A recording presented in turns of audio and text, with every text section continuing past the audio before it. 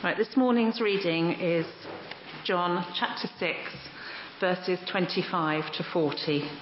And if you have the church Bible, you can find it on page 1070, and on the large print version it's 1624. That's John 6, 25 to 40. Just a bit of background. Jesus is in Capernaum, which is on the northern shore of the Sea of Galilee. He is speaking to his disciples and a gathered crowd. In this passage, we are reminded that Jesus is the one who truly satisfies, for he is the one in whom we can have eternal life. Jesus, the bread of life. When they found him on the other side of the lake, they asked him, "Rabbi, when did you get here?" Jesus answered, "Very truly I tell you, you are looking for me, not because you saw the signs I performed, but because you ate the loaves and had your fill. Do not work for food that spoils, but for food that endures to eternal life, which the Son of Man will give you. For on him God the Father has placed his seal of approval." Then they asked him, "What must we do to do the works God requires?" Jesus answered, "The work of God is this, to believe in the one he has sent." So they asked him, "What sign then will you give that we may see it and believe you? What will you do? Our ancestors ate the manna in the wilderness, as it is written, he gave them bread from heaven to eat." Jesus said to them, "Very truly I tell you, it is not Moses who has given you the bread from heaven, but it is my Father who gives you the true bread from heaven. For the bread of God is the bread that comes down from heaven and gives life to the world." "Sir," they said, "always give us this bread." Then Jesus declared, "I am the bread of life. Whoever comes to me will never go hungry, and whoever believes in me will never be thirsty. But as I told you, you have seen me, and still you do not believe. All those the Father gives me will come to me, and whoever comes to me I will never drive away.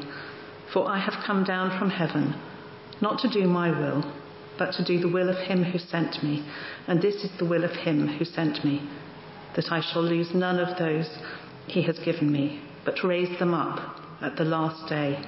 For my Father's will is that everyone who looks to the Son and believes in him shall have eternal life, and I will raise them up at that last day." Thanks very much, Marianne. I'm sure a lot of you have probably been in that situation when you're in a group of people and somebody new joins the group and somebody says, "Let's just go around and introduce yourself to the new person." What do you say to sort of introduce yourself? What are the most important things that person needs to hear? Is it your family situation? I'm a father of 3 boys. I'm a husband to Liz. Is it your job? I'm a pastor. Is it where you come from? I'm an Essex boy. Hey, I'm proud of it. Is it your education? I'm a bar. I'll let you work that one out. Is it your interests? I'm an Ipswich Town fan. I'm a tennis player. Various other things. Your beliefs? I'm a Christian. Well, we're starting a new series in which we're looking at what Jesus said about himself in the Gospel of John. Not what others said about him, but what he said about himself. And the things he said are quite unlike what we might say about ourselves. For a start, he uses metaphors. He says things like, "I'm the bread of life," that we're looking at this morning. "I'm the true vine. I'm the good shepherd."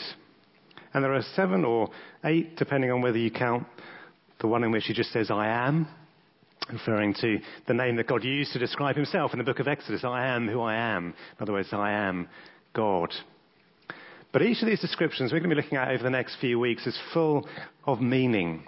And so I do hope that in the course of this series, we will come to know Jesus much more closely. But I think it's good to start this series by looking right to the end of John's Gospel. If you look at John chapter 20, verse 31, because this is the reason why John wrote this book. John 20:31, he says, "These are written that you may believe that Jesus is the Messiah, the Son of God, and that by believing you may have life in his name." John wants us not just to get to know Jesus, but to accept that he is the Son of God. And as we do so, to enjoy eternal life. And eternal life is very much part of the first statement that we're looking at this morning. I'm the bread of life. But before we come on to the meaning of that, it's very important, I think, to look at the context of what happens when Jesus says this. What is going on around this event? Because the other thing about the way John's Gospel is written is that it contains many signs and wonders, signs that point to Jesus. So, for example, if we go back to the beginning of chapter 6, we see Jesus feeding over 5,000 people with 5 loaves and a couple of fish. Now, that miracle was a sign pointing to Jesus as the bread of life. He was saying, as God, I can sustain your physical lives, just as I did in the Old Testament when I gave you manna from heaven when you were in the wilderness. But I've now come into the world to give you life, to give you eternal life.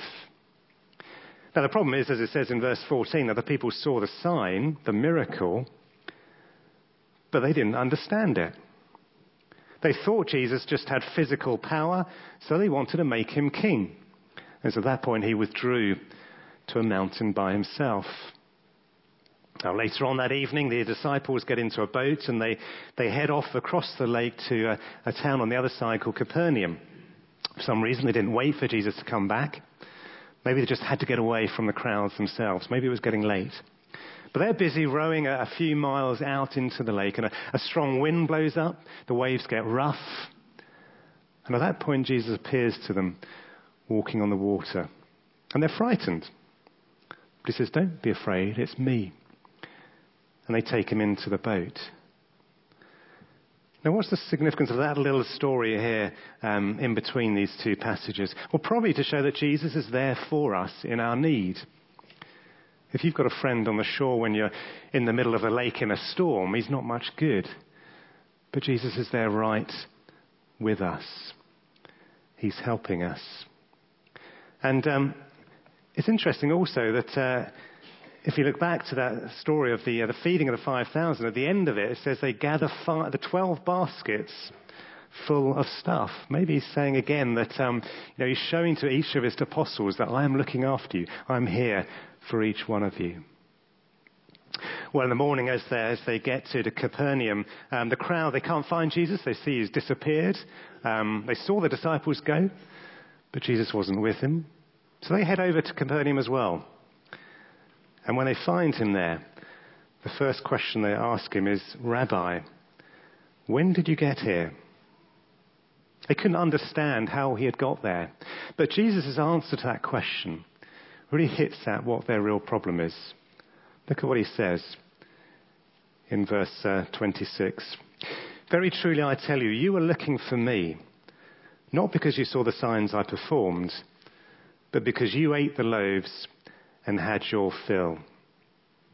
In other words, when Jesus fed all those people, it was a sign pointing to the glory of God in Jesus. But what the crowd saw was just something to fill their stomachs. They focused on their immediate satisfaction and not on the one who provided it. They just saw a miracle and someone who could give them stuff they wanted, and not a sign pointing to the one they should be worshipping.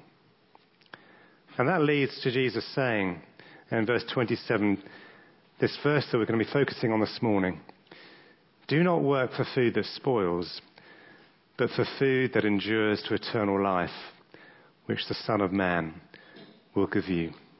And we're going to look at it under 3 headings this morning. The first is the food that spoils, the food that endures to eternal life, and the food the Son of Man will give you. Let's start with the food that spoils. Now, I know many of you this Christmas were entertaining, and you'll know that although it's an enjoyable thing to entertain, it is still quite hard work, isn't it? You put all that effort into to making the Christmas lunch with all the trimmings and everything else. Everybody's full. They sit down. They flop out on the sofa. Probably have a bit of a snooze through the Queen's speech. By the way, it was quite good this year, wasn't it, if you did see it? Jesus was in there. But it's only a few hours later that people are starting to get a little bit peckish again. And it's time to make the turkey sandwiches and get out the mince pies, and the next round of eating starts all over again. Because however much we enjoy a meal, we will need to be fed again.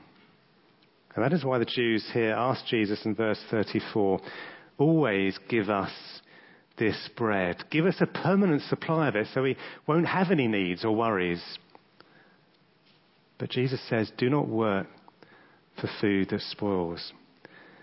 In other words, don't focus on things that give you temporary satisfaction. It's not that they're bad, but they are what they are meant to be. They're snacks. They prepare you for the real meal that is to come. What are these things that spoil? What are these snacks? Well, they are physical things that God has given us to enjoy, but which are meant to point to Him and make us grateful to Him.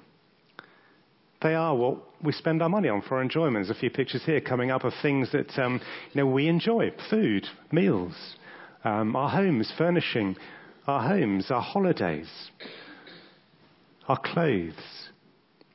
All good stuff given for us to enjoy. But of course, none of it will last. And if that is all we have for enjoyment, there will be a constant hole in our stomach. We will constantly be wanting more. Because they're all things that don't last, aren't they? A good meal, an exciting holiday, a gripping film, it is soon forgotten. A new gadget soon becomes outdated, clothes go out of fashion, cars break down. So how do we enjoy these things without relying on them for our satisfaction? Well, it's treating them as they were meant to be, that they are snacks, and not allowing them to lose our appetite for the main meal, for Jesus Christ Himself. In Brazil, they've got these great restaurants for meat lovers called churrascarias. And the waiters come round with these spits, and they'll carve off a lovely slice of meat, and you just eat as much as you want. You stuff your face with meat. Now, they also have a little snack bar. And again, you can have as many snacks if you want as well. Now, what you soon realise after the first time is that actually it's not a good idea to fill up on snacks, because then you can't enjoy the meat. So you save yourself for the main meal. You hold back. What is this main meal, though, that we're looking at here? What is more important than food that spoils? Well, it's what Jesus calls the food that endures to eternal life. Now, although most people are focused ourselves as well on the physical and material things of life, the food that spoils, people do also have a spiritual awareness. People do think about issues of life and death. People do think about eternity. People do want a supernatural experience, because people struggle with the superficiality of life and lack of permanent satisfaction. One of the Rolling Stones' most well-known songs is "I Can't Get No Satisfaction." And there's that haunting refrain, if you remember, that goes on: I try and I try and I try and I try.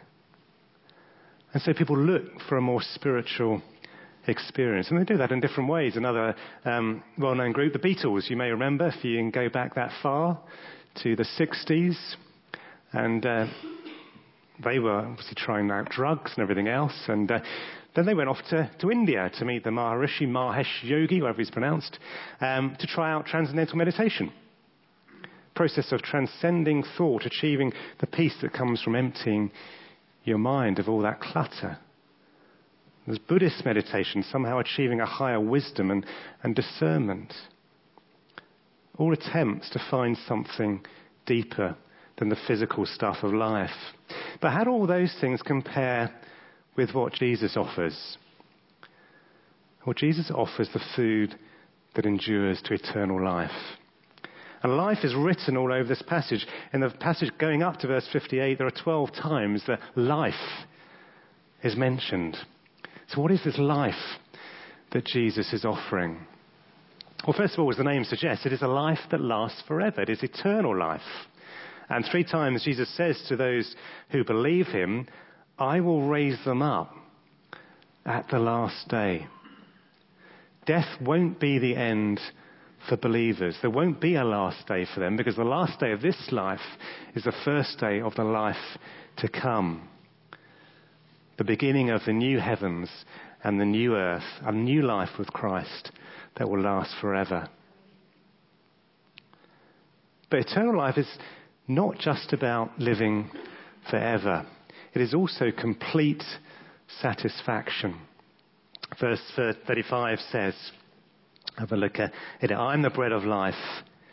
Whoever comes to me will never go hungry, and whoever believes in me will never be thirsty. What is the most satisfying thing that you can experience in this life? Isn't it relationships? Not necessarily a husband or wife, but maybe a strong friendship, a deep commitment with somebody else. Because it's often not what we do that gives us satisfaction, not what we have that gives us satisfaction, but what we do with others, who we do it with. But of course, however satisfying a human relationship may be, it's never going to be completely satisfying, because none of us is perfect. There will be disappointments that come. But God is perfect, and so he offers a perfect relationship and complete satisfaction. John 17, a little bit later on in this gospel, explains that clearly. It says, now this is eternal life, that they may know you, the only true God, and Jesus Christ, whom you have sent. And that is why that spiritual experience with Jesus is so much more fulfilling than any other spiritual experience. Because a spiritual experience that is somehow drug-induced or induced through meditation or any other means is still a temporary experience that we experience on our own. It won't provide lasting satisfaction. And it may actually leave us more empty than we were before. John McEnroe's spiritual experience, if you like, was the dream of success.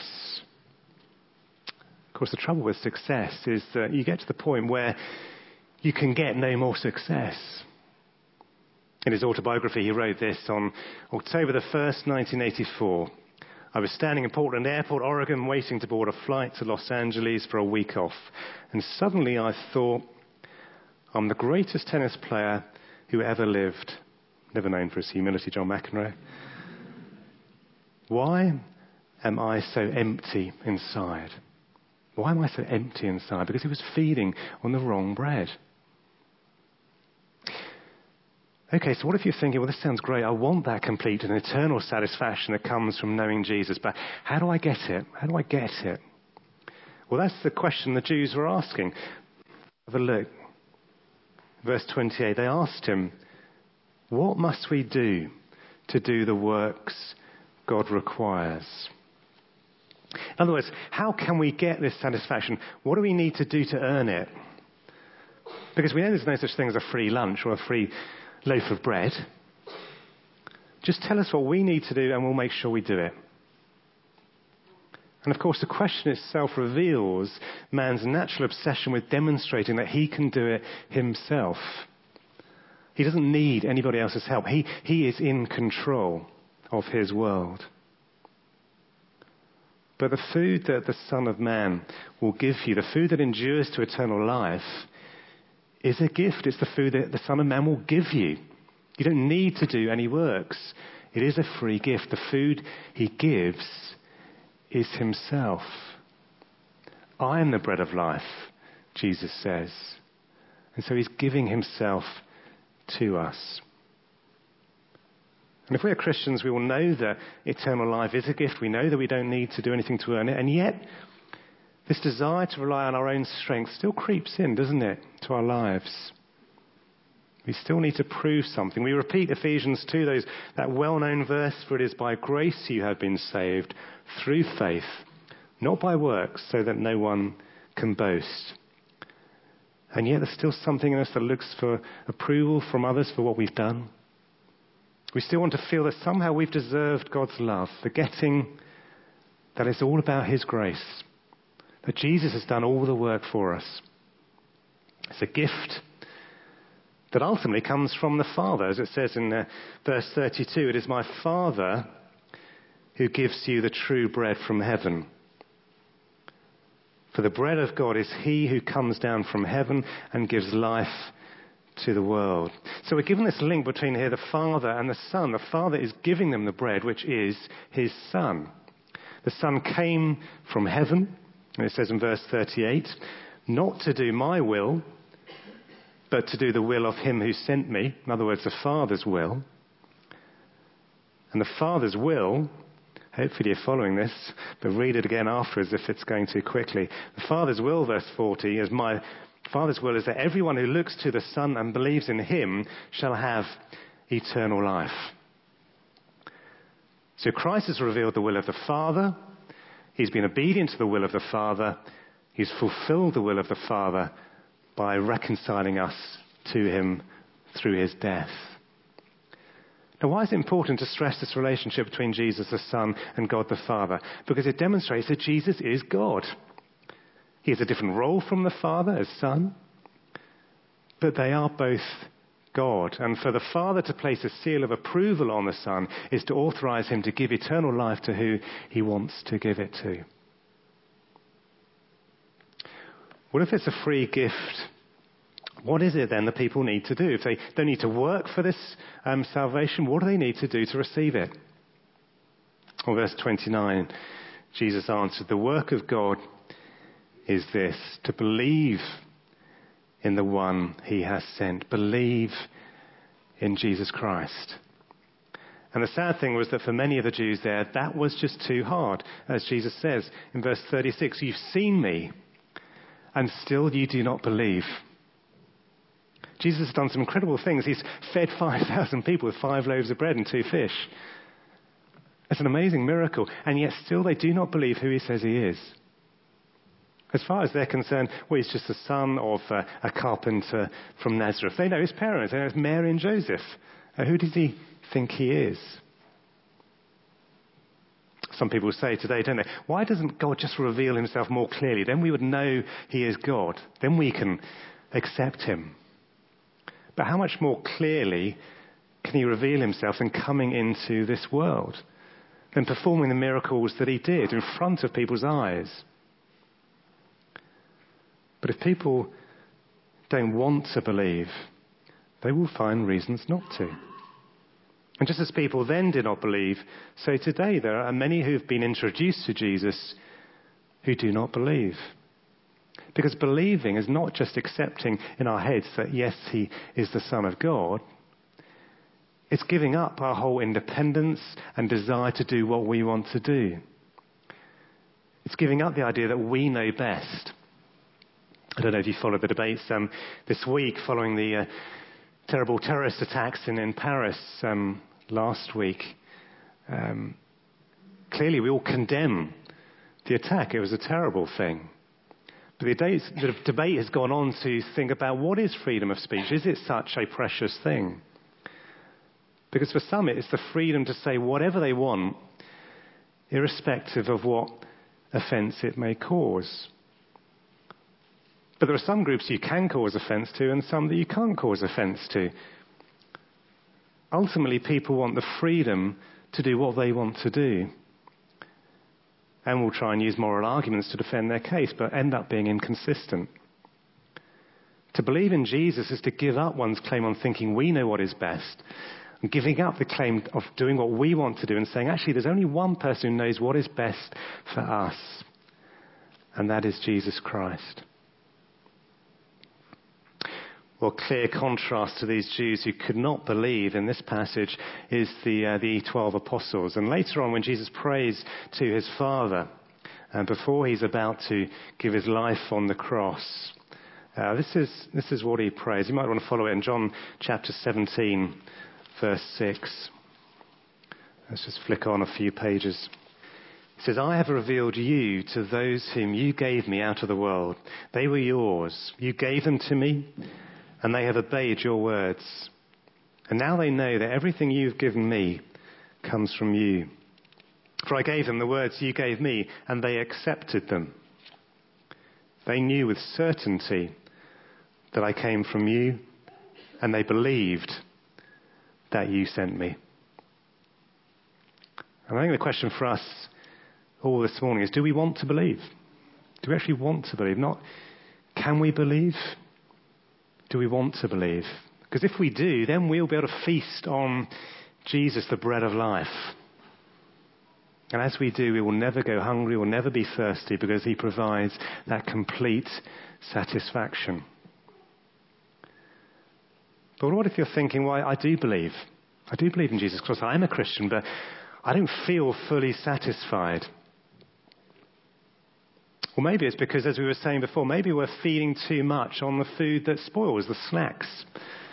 And we're not leaving enough room for the main meal.